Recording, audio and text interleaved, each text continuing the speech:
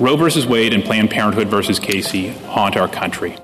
We shall not weary, and we shall not rest. We are thousands strong to tell the world, reverse Roe versus Wade.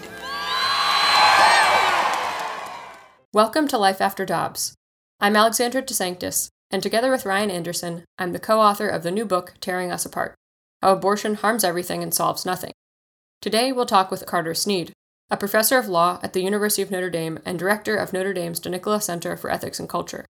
Carter is the author of the recent book, What It Means to Be Human: The Case for the Body in Public Bioethics. He has served as general counsel to the President's Council on Bioethics, and he's our colleague at the Ethics and Public Policy Center, where he's a fellow in our Bioethics and American Democracy program. Thank you so much for joining us today, Carter, for this conversation. Oh, it's my pleasure. Thanks for having me on. So we want to start with kind of getting to the root of the problem here. We all know, or pro-lifers, I suppose, are willing to acknowledge that abortion kills an innocent human being. We know that's always morally wrong. That's the basic kind of the heart of the pro-life case. But can you go a little bit deeper for us and talk about kind of the fundamental problem with abortion, by which I mean how it contradicts a rightly ordered understanding of what it means to be human? Yeah. If you look at Justice Blackmun's opinion, and if you look in Roe v. Wade, and also certainly the opinion of the plurality in Casey, they echo very much implicitly. They don't cite it directly, but they very much echo implicitly the philosophical literature on abortion, which basically tries to justify abortion according to two different arguments, one of which is the bodily dependence argument. The argument is that the mother has the right to eject the intruding stranger from her body and to not extend the support of her body if she wishes. The Judith Jarvis Thompson violinist argument, which your listeners are probably familiar with, is the kind of canonical example of that.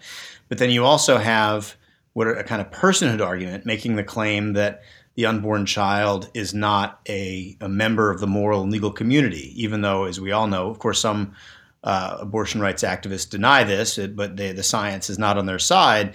That we all know that the child in the womb is a living human organism; it's a living member of the human species, and but the personhood argument seeks to constrict the circle of the moral and legal community and rule out certain living members of the species from that circle, and therefore exposing them to a world in which they lack the protection of the law, including the laws against private violence. And they try to make the argument, they try to divide the world up into persons and non-persons based on different criteria that, of course, are set by the strong and the privileged according to their own interests. They frequently relate to cognitive capacities. You have Michael Tooley, you have Marianne Warren, who try to associate the essential characteristics of what it means to be a person with the capacity to formulate and pursue future-directed plans, to have desires that you can express and pursue. And to your question, both of these arguments, both the bodily dependence argument and the personhood argument, trade in assumptions about what it means to be human that are, I think, false and impoverished. They in the book, I name the kind of false anthropology as expressive individualism, namely the idea that the basic unit of human reality is the individual person shorn of all connections, abstracted from all relationships and connections, and whose highest flourishing is to discover inside, by thinking and introspection and searching the depths of one's own sentiment, discovering our own authentic original truth, expressing it, then configuring our life plan accordingly. And in this framework, all relationships are transactional. There are no unchosen obligations. And the world basically is a world of atomized individual wills that are seeking their own goals, that they invent themselves, and they encounter other wills, sometimes in a collaborative way, other times in relationships of strife where they have to overbear the other to realize their own objectives. And that's really the vision that underlies the theories of personhood, bodily dependence, and frankly, the arguments in Roe and Casey. They describe the human context in which the issue of abortion arises as a conflict, a vital zero-sum conflict among strangers. The mother is not a mother. The mother is simply a woman who has a womb that belongs to her, that's her property. There's an intruding stranger that she did not invite in. And so the question is, what do you do? And it's not surprising when you frame the issue as a conflict among strangers fighting over scarce resources that properly belong to one of the two strangers, and when one of the strangers is deemed to be a person and the other one is somehow subpersonal, which is implicit in the Roe and Casey decisions and the philosophical literature that undergirds them. It's not surprising that what the court did was say, and what abortion advocates argue for, is a right to private violence, to use private violence for the one party to fend off the other one.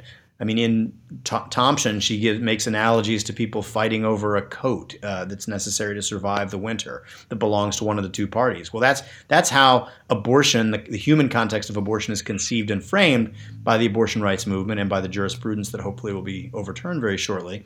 And what I suggest is that, in fact, that completely misunderstands the human reality and the human context of this sometimes tragic circumstance. It's not a conflict among strangers fighting over scarce resources. It is, in fact, a mother and her child who already exist in relationship, an embodied relationship with one another, which brings with it certain kinds of obligations, unchosen obligations, and unearned privileges. Children don't have to earn the right to be cared for by their parents. Parents don't transact and contract for the obligation to care for their children. It's intrinsic to the relationship itself.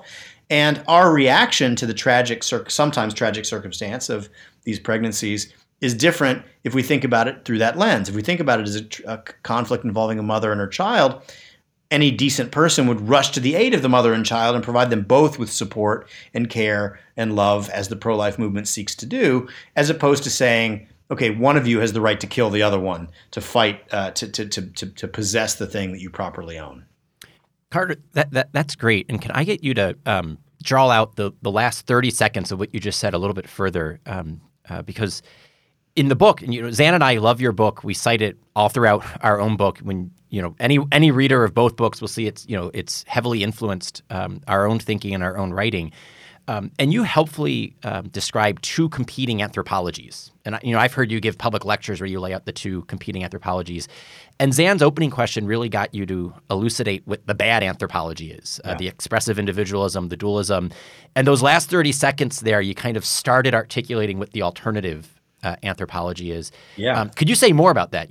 And I don't even know, do we have a name for the alternative anthropology? Yeah, in the book, I call it an anthropology of embodiment, because the problem with expressive individualism, I mean, it does capture something true about our lives. We are free, we are particular, but that's not the full truth of who we are. And what expressive individualism ignores is the fact that we live our lives as embodied beings. We're a dynamic union of mind and body, not merely disembodied wills. Our body is not purely instrumental in service of our will. In fact, our body is an essential part of our identity, which also, of course, includes our will and our mind integrated in a kind of seamless way.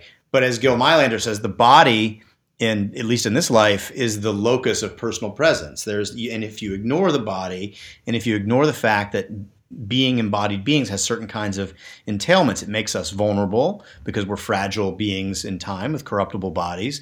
And that stands us into a certain kind of relationship vis-a-vis one another, I argue. Because we're vulnerable, we're dependent upon one another, we're reciprocally indebted to one another, and we're subject to natural limits. And by reflecting on those entailments of embodiment, in the book I argue that there are certain what an embodied being needs is not the freedom of the unencumbered will and access to violence to fend off intruders, but rather what we need to survive and flourish as embodied beings are what Alistair McIntyre calls networks of uncalculated giving and graceful receiving, which are composed of people who are willing to make the good of others their own good for the sake of the other, not seeking anything in return, not in a transactional way.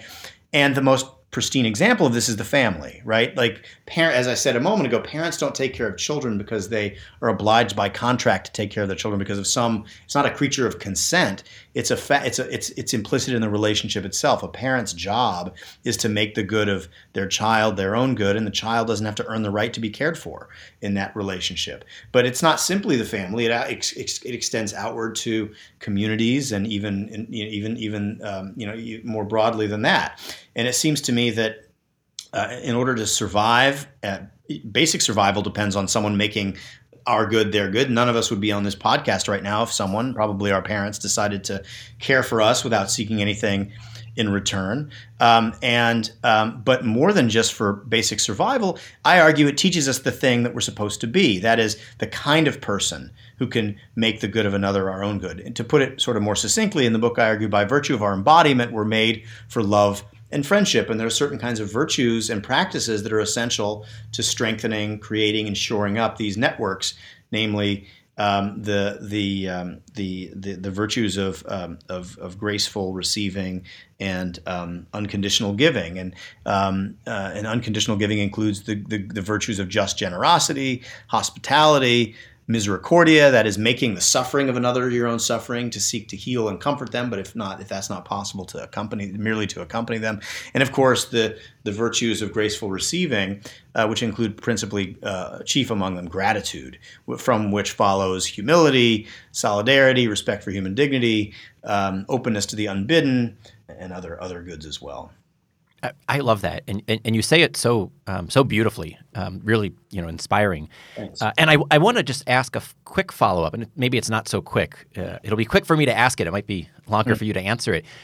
You haven't mentioned God or religion in either of these anthropologies, and so I just wonder at the anthropological level, the philosophical level, what role does God and religion play in the competing anthropologies, and then in the applied level of as applied to abortion? What role do you see God and religion playing? Yeah, no, it's a really great question. You're right. In the book, I don't appeal to God or religion. However, everything I say in the book is coherent with and of a piece with the teachings of certainly of the Catholic faith, which is the one that I'm most familiar with, the one that I profess and is the most important thing to me. But I wanted to write the book in a way that made it accessible and intelligible to a secular audience. And I think there's a way to kind of describe, and again, the sort of the philosophical level. The book is not a comprehensive work of philosophy or theology. It's basically, it appeals to people's experience and their practical wisdom to confirm the arguments that I'm making, right? I want people to understand, like, if you think about your life, if you think about it in a non-idealized and in a realistic way, and you think about the arc of your life, both in the past and the future, you realize that your embodiment matters, and it matters in these ways. And the brute reality is, for us to survive and flourish, we need these networks. But basically, a more succinct version of what I'm talking about is the parable of the Good Samaritan, right? It is, in fact, when I was talking to Harvard University Press about the cover art, they were very generous to listen to me, but at the end of the day, it was their call as to what the cover art was.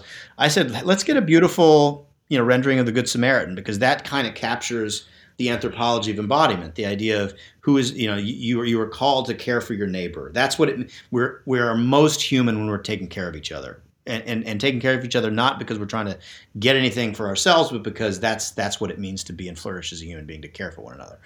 And they said, well, we appreciate that. And then they went with a picture of two weird nude people on the front, not literally, but it's a good cover. I'm not criticizing the cover, but it's a science fiction looking cover. Sounds like you are. Yeah.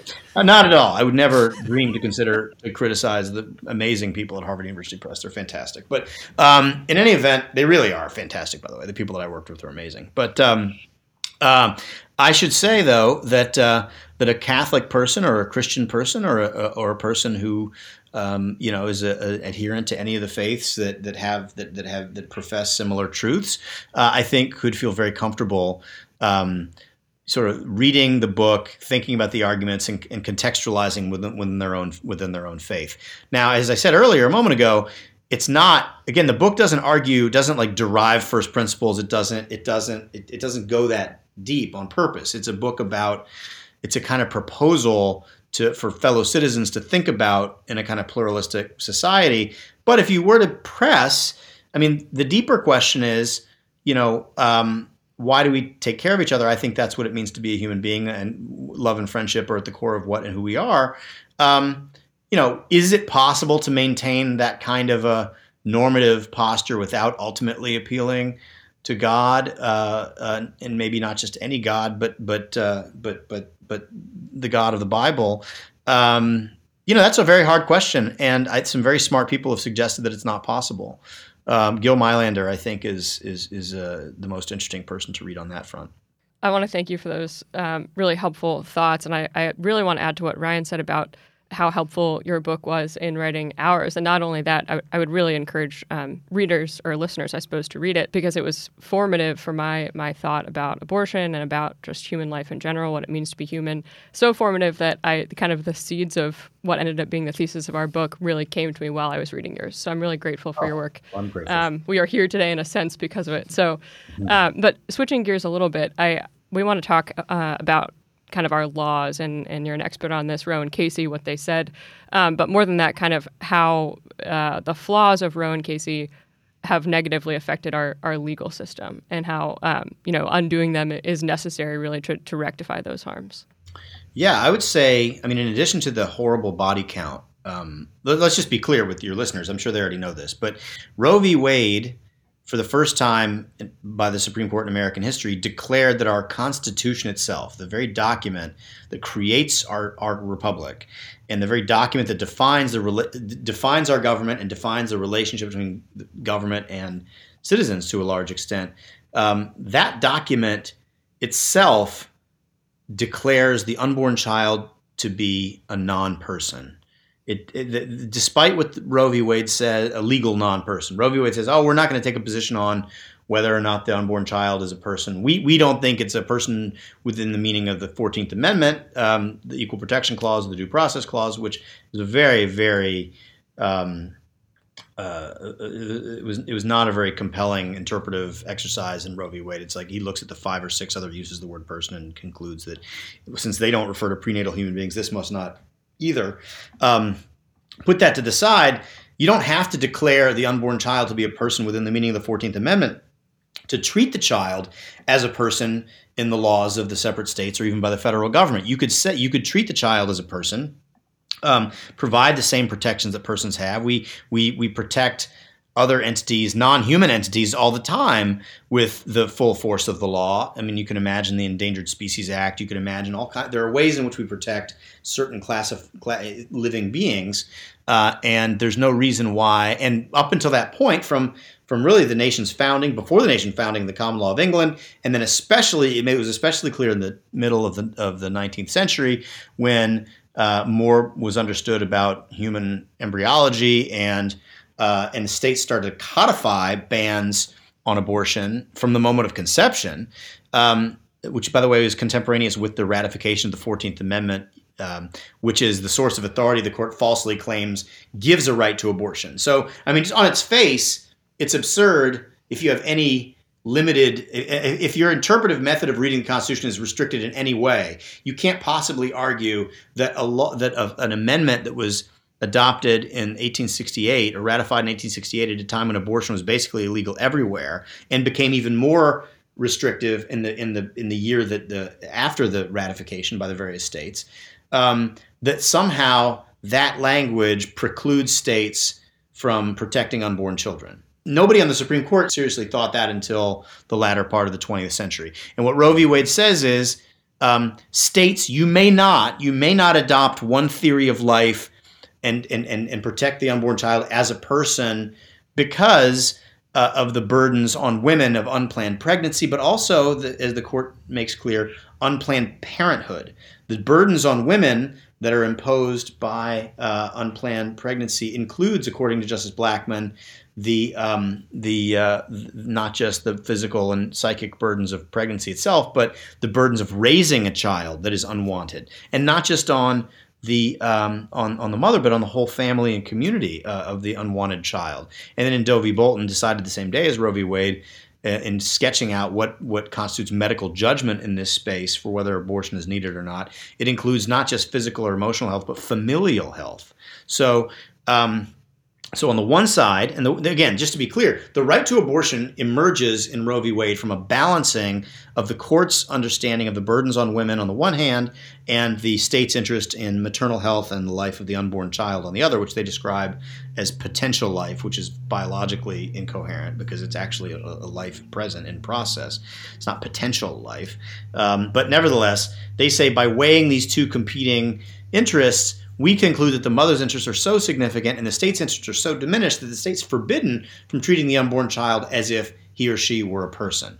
And the violence that does, putting aside the 60 plus million abortions that have happened since 1973, by forbidding the states from protecting unborn children, if we think about for a moment what it means for the Supreme Court of the United States to say that our Constitution is the thing that forbids us from protecting the weakest and most vulnerable, that is a stain and a corruption that has to be removed.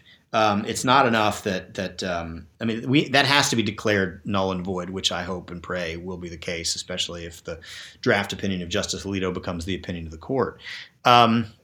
So Roe v. Wade obviously led to 60 plus million abortions in America. It corrupted and destroyed our Constitution. I mean, your entire book is about how abortion destroys everything it touches. It destroys the parental relationship. It destroys the practice of medicine. It destroys the law. I mean, Roe and Casey and abortion jurisprudence generally was described as a post hoc nullification machine by some justices, saying no matter what the settled law is in a particular area, if the topic is abortion, you're going to the outcome of the case is going to bend in the direction of promoting abortion, even if that means departing from well-settled legal principles. And Justice Alito goes through that in his draft opinion. He talks about the law of standing. He talks about First Amendment law. He talks about res judicata, which is a civil procedure principle. Even the context of stare decisis is changed and bent if the topic is abortion, as we saw in Planned Parenthood versus Casey. Carter, you just gave the perfect segue to the next question, because you mentioned that our book touches on everything that abortion has harmed, and it harms everything it touches. Our fifth chapter goes through how it's harmed constitutional self-government, but then it's the prior chapter 4, is how it harms medicine. And you had just mentioned that, and we want to get you to say a little bit more about that, because it seems like the logic of abortion on demand has not been contained to abortion.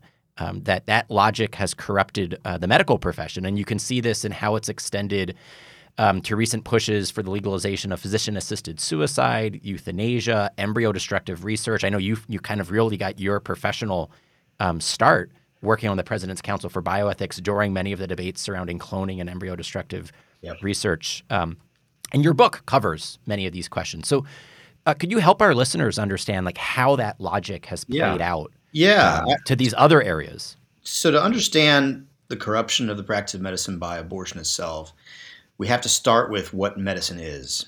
So medicine is a profession, right? That's the kind of most important insight. Medicine is a profession. It's not simply a set of skills or techniques that are brought to bear in service of the desires of the customer, sometimes called that we normally call a patient, right? Ed Pellegrino, who was the chair of the President's Council on Bioethics after Leon Cass himself, Gil Meilander, but Ed and Leon especially, because they are trained as physicians, write very beautifully, especially Leon, about, Ed's great too, they're both great, about what medicine is and where the norms and ethics, the ethical principles come from. And it's not necessary to get into the weeds on their kind of internalist perspective on how the norms and ethical principles emerge from the practice itself. What's more important to focus on is the basic point that Gil Meilander also talks about, that a profession is different from a mere set of skills that you apply in service of whoever pays you.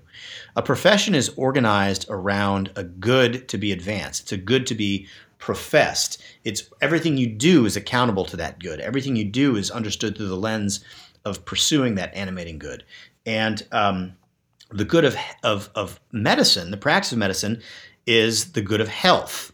Is the ministry to health. It is to serve the health of the patient by the lights of the physician according to his or her training and expertise, but also according to their fidelity to the ultimate good of their profession, which is the definition of health, which I think most people take to be the well-functioning of the organism in its species-specific context. It is what does a healthy organism look like? It's a kind of objective reality. It's not merely subjective. It's not merely defined by the desires and the wishes of the patient. But we've seen a transformation in the practice of medicine and again, I mean, the story of the practice of medicine and medical ethics in the United States is an interesting story. It sort of begins with total confidence and trust in physicians. Physicians adopted a kind of paternalistic posture towards their patients, and that was fine with the patients because they trusted the physician and they understood the physician was almost sort of part of their family in a kind of priestly role, ministering not just to the health of the individual, but to the whole family itself and to the person's well functioning in a broad and holistic sense. But then gradually over time, and kind of ironically, as physicians became more technically adept at mastering the tools of their profession, especially different pharmacological interventions, different genetic advances, it was perceived, rightly or wrongly, that physicians were becoming more humanly distant from their patients as they were becoming more technically skilled. And so the outcomes were in large part better for patients, but patients felt left out of the decision-making, felt like the doctors were thinking of them and treating them as objects to be worked on and puzzles to be solved through mechanistic techniques rather than in a kind of a reductive way, rather than as people to be cared for. And so there was a backlash, and the normative embodiment of that backlash was the kind of emphasis and the rise of informed consent and patient autonomy, which was meant as to push back against the what was perceived as an overbearing paternalism and a kind of loss of the human connection between doctors and patients. But what it seems to be the case, and one could probably make the argument that this appropriate concern for autonomy of the patient and being involved in their medical decision making can be taken too far, and the good of autonomy can grow so large and such that it can overwhelm even the central animating norms of medicine itself. And the idea could become that really doctors are just service providers for whatever the patient happens to want, and the desires of the patient are what define what the doctor does and doesn't do. And we see this in the abortion context. We see this with the sort of the highly politicized leadership of the American College of Obstetricians and Gynecologists, who are pushing back against conscience protections for doctors. And I think that the freedom of the physician to practice medicine in accordance with the good of medicine, namely the good of health, according to his or her judgment, professional judgment, is actually not even best framed as a matter of conscience. I mean, of course, it involves conscience, but it actually just is a matter of what it means to be a doctor, to practice medicine, to serve the good of the patient as you see in light of your training and the good of health. And an abortion, in many doctors' opinions, and if you look at the surveys, not many doctors, not many OBGYNs will actually perform abortions. It's despite the American College of Obstetricians and Gynecologists prioritizing abortion. Really, I should say the leadership, because the membership I think has a different view than the leadership, but the leadership is kind of takes the official positions, and it's radical. They say that you should be made to perform an abortion if you're not if there's nobody else to do it, or you should be made to refer someone for an abortion, even if you believe correctly that that's the intentional killing of an innocent human being. And a doctor could say, and it's not a matter of conscience, but a matter of professionalism, look, I don't think that abortion in almost any situation actually serves the health of the patient. It's an elective procedure to take care of a kind of social problem. And again, it's blessedly rare that abortions are needed to preserve the physical health and for sure the life of the mother. Studies, including from the Guttmacher Institute, show that most abortions decisions are made in light of other concerns about not wanting to or being able to care for the child, and not being concerned about financial issues or being concerned about the interference that a child would present to one's future plans. And that, by the way, points us as pro-lifers in the direction of things that we need to do and how we can reach out and care for those women in crisis and those families in crisis, and things that we need to do to try to help them choose life and to care for their babies, or to make an adoption plan if that's what they decide to do. And so the bottom line, though, is that I think that this kind of emphasis on autonomy overall has led to a diminishment of the notion of medicine as a profession. And as you say, it's not limited to abortion. I mean, you have someone shows up, they say, "Doctor, I want you to prescribe me with barbiturates so I can kill myself." Thank goodness the AMA still takes the view that that is a corruption of what the good of medicine is itself, and medicine, the end of medicine is healing and comforting it, and to facilitate and be a handmaiden of death, whether it be an abortion or assisted suicide, is the very antithesis of that. Yeah, it's very interesting that you raise ACOG and kind of the pro-abortion turn of a lot of these major medical organizations. You're definitely right that most doctors, most OBGYNs do not agree with these groups. But we talk a bit in the book. We have a whole chapter on medicine, and we talk about kind of the history of how ACOG and pro-abortion kind of elite doctors were the chief drivers, actually, of the pro-abortion movement around the time of Roe. They lobbied the Supreme Court very heavily, and I think were decisive in this argument that, if a doctor thinks that a woman needs an abortion, his judgment, or I suppose her judgment, should trump, right? The doctor should get to decide, not the government. That was the line. It was very doctor-centric, very much about the autonomy, the rights of the doctor to exercise his or her medical judgment. And now, if a doctor has a medical judgment, actually abortion isn't necessary, ACOG says, oh, too bad, do the abortion anyway, right? So that's really, it's really all about just promoting abortion. It's not actually about doctors' consciences or what they think is medically best. So switching, I guess we'll go back to the law for a moment. Last December, I think there were some reports that the Attorney General of Wisconsin had said he would not enforce the state's existing prohibition on abortion if Roe v. Wade were overturned and that law was able to take effect. I've seen similar things cropping up here and there. Yeah. Essentially, progressive people in charge will not enforce pro-life laws, even if they're on the books. What are we to do about that? What can we do? Yeah, so this is the great unmentioned premise of the Texas law that was so widely condemned in the popular press, the heartbeat law that had a very unusual mechanism of forbidding the state from enforcing it, and instead transferring that authority to private citizens who would bring civil suits against everybody who's involved in the provision of an abortion after a heartbeat's detectable, except for the mother herself, right? She was immunized from civil suit in that case, as mothers are immunized from criminal liability in every modern abortion law that I'm familiar with.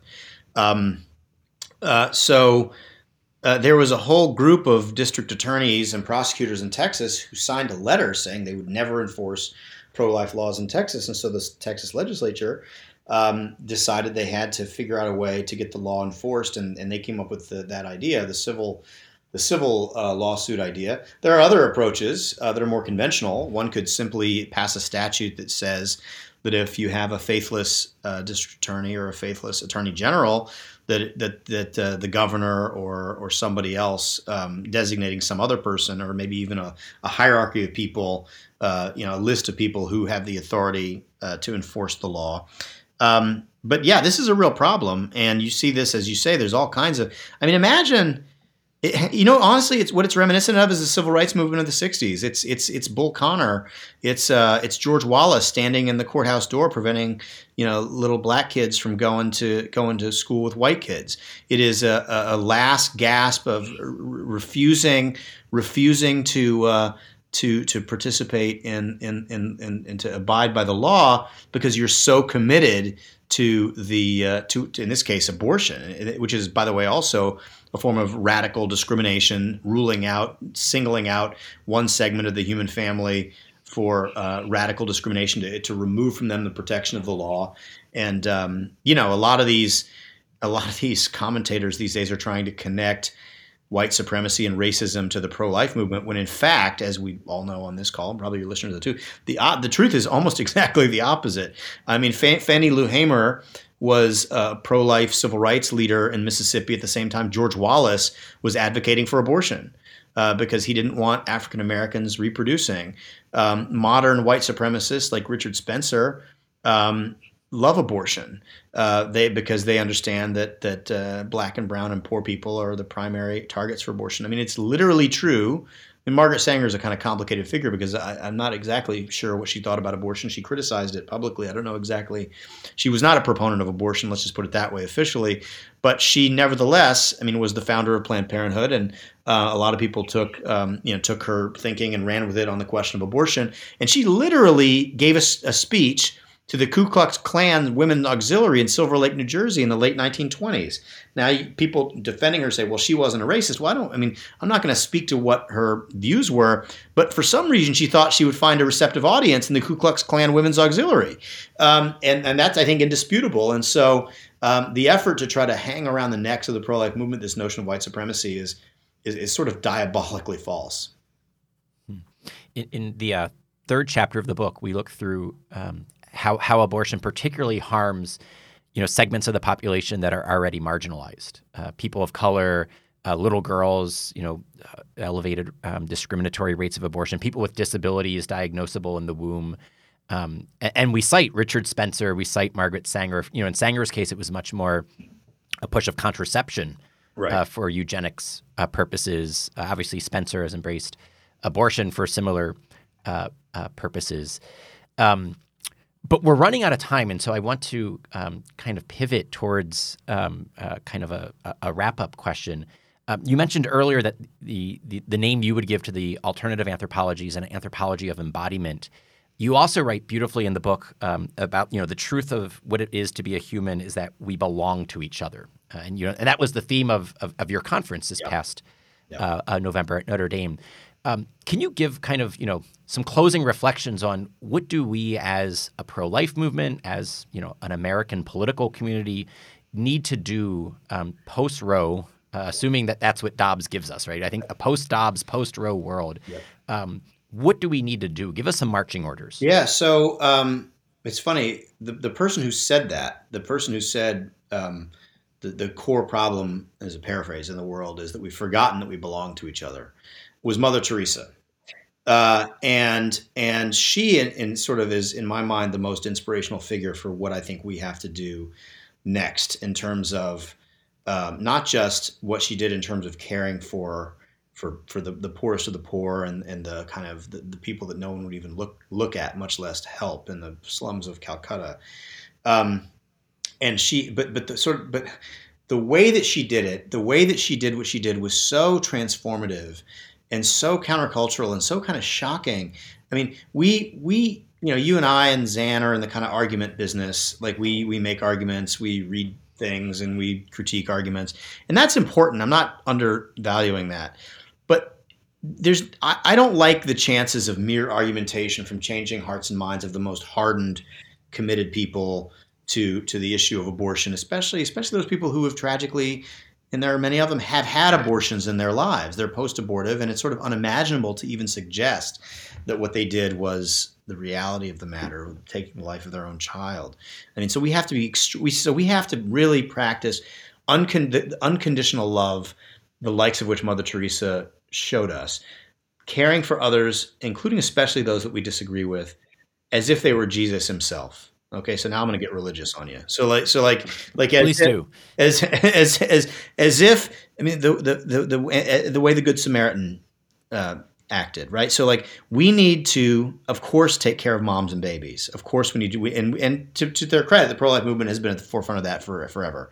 And we need to double down on that. We need to care for moms and babies and children. We need to do so in a way that is creative and thoughtful and doesn't bind ourselves to political orthodoxies or dogmas in politics and commitments or procedural commitments, political ones.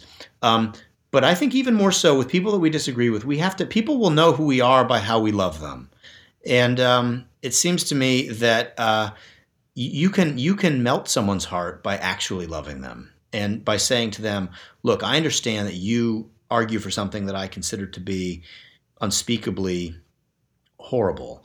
But it doesn't change the fact that you're a human being, and the core of the pro-life movement is that everybody matters, everybody counts, everybody belongs, no matter who you are, no matter what other people think of you, no matter how weak you are or vulnerable you are. And that sort of openness and hospitality and love, unconditional, is something that we have to translate in our interpersonal relationships with everybody. And so it'll shock, and it'll be so countercultural And it's not to say it's easy, and I mean, I'm certainly, like, I fail at it all the time, more than, I mean, almost always, right? I mean, it's rare to even be marginally successful in this. But the truth of the matter is, we have to do it, because that's what that love is, that self-emptying love is what changes the world. Not arguments, although arguments are important to include. Beautiful. Thank you, Carter. Yeah, that's a wonderful way to wrap up. Thank you so much for your time. It's been a wonderful conversation, Carter. Yeah, my pleasure. Thank you, guys. Thanks for listening to Life After Dobbs. Ryan and I are co-authors of the new book, Tearing Us Apart: How Abortion Harms Everything and Solves Nothing, which you can order now. If you enjoyed our conversation, please subscribe, leave a review, and share it with a friend. This podcast has been sponsored by the Ethics and Public Policy Center. You can learn more about our work at our website, eppc.org, including our Life and Family Initiative.